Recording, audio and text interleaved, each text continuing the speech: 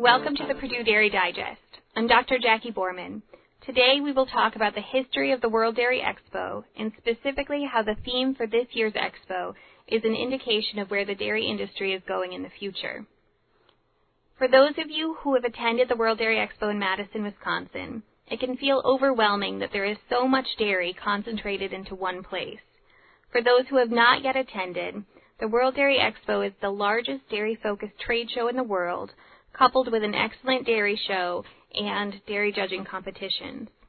I attended my first World Dairy Expo in 2002 and was in awe of the animals walking the colored shavings and the number of people who are involved in the dairy industry who attend.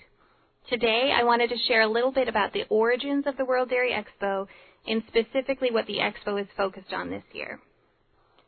In 1910, the Iowa State Dairy Association started the Dairy Cattle Congress, which was likely the closest predecessor to the World Dairy Expo.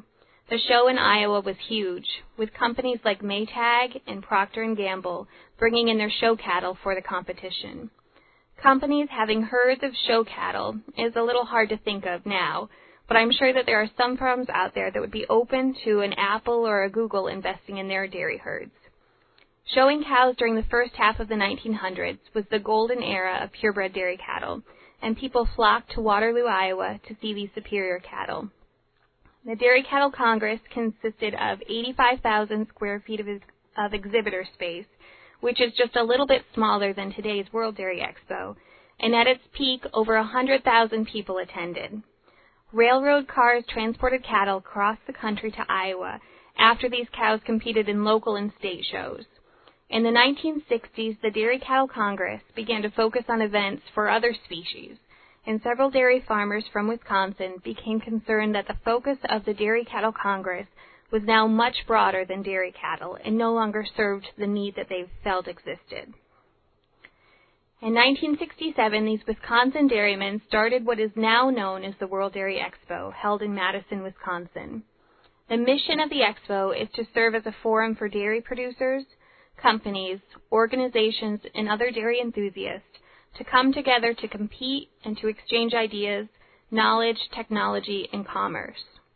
This year at the World Dairy Expo, there will be about 65,000 attendees from 100 countries, and 2,300 cattle will be exhibited. Perhaps because of the lessons learned from the Dairy Cattle Congress in Waterloo, the focus of the expo has always been on the dairy cow and the dairy farmer. It is hard to imagine the changes in dairy farming that have occurred since that first dairy show in Waterloo, Iowa in 1910. This year especially is a contrast to 1910, as the focus of the expo is tools for dairy progress, with an emphasis of those tools being ways that we can utilize data that is generated from a cow in order to improve decision-making on farm. The expo specifically is highlighting apps on your phone that can improve dairy farming. Because of the considerable amount of information that dairy calves and cows produce, companies and researchers both are trying to make sense of the data to help make better decisions on a farm.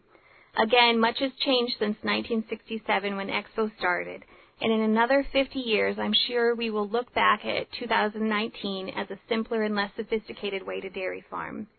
I believe we are just at the cusp of understanding our capabilities to utilize technology to improve dairy farming, and I'm excited to be part of this industry now. If you are a subscriber to the podcast, can you do us a favor and rate us in iTunes? If you're not a subscriber, become one today, and you can listen to this podcast at your own time. Thank you.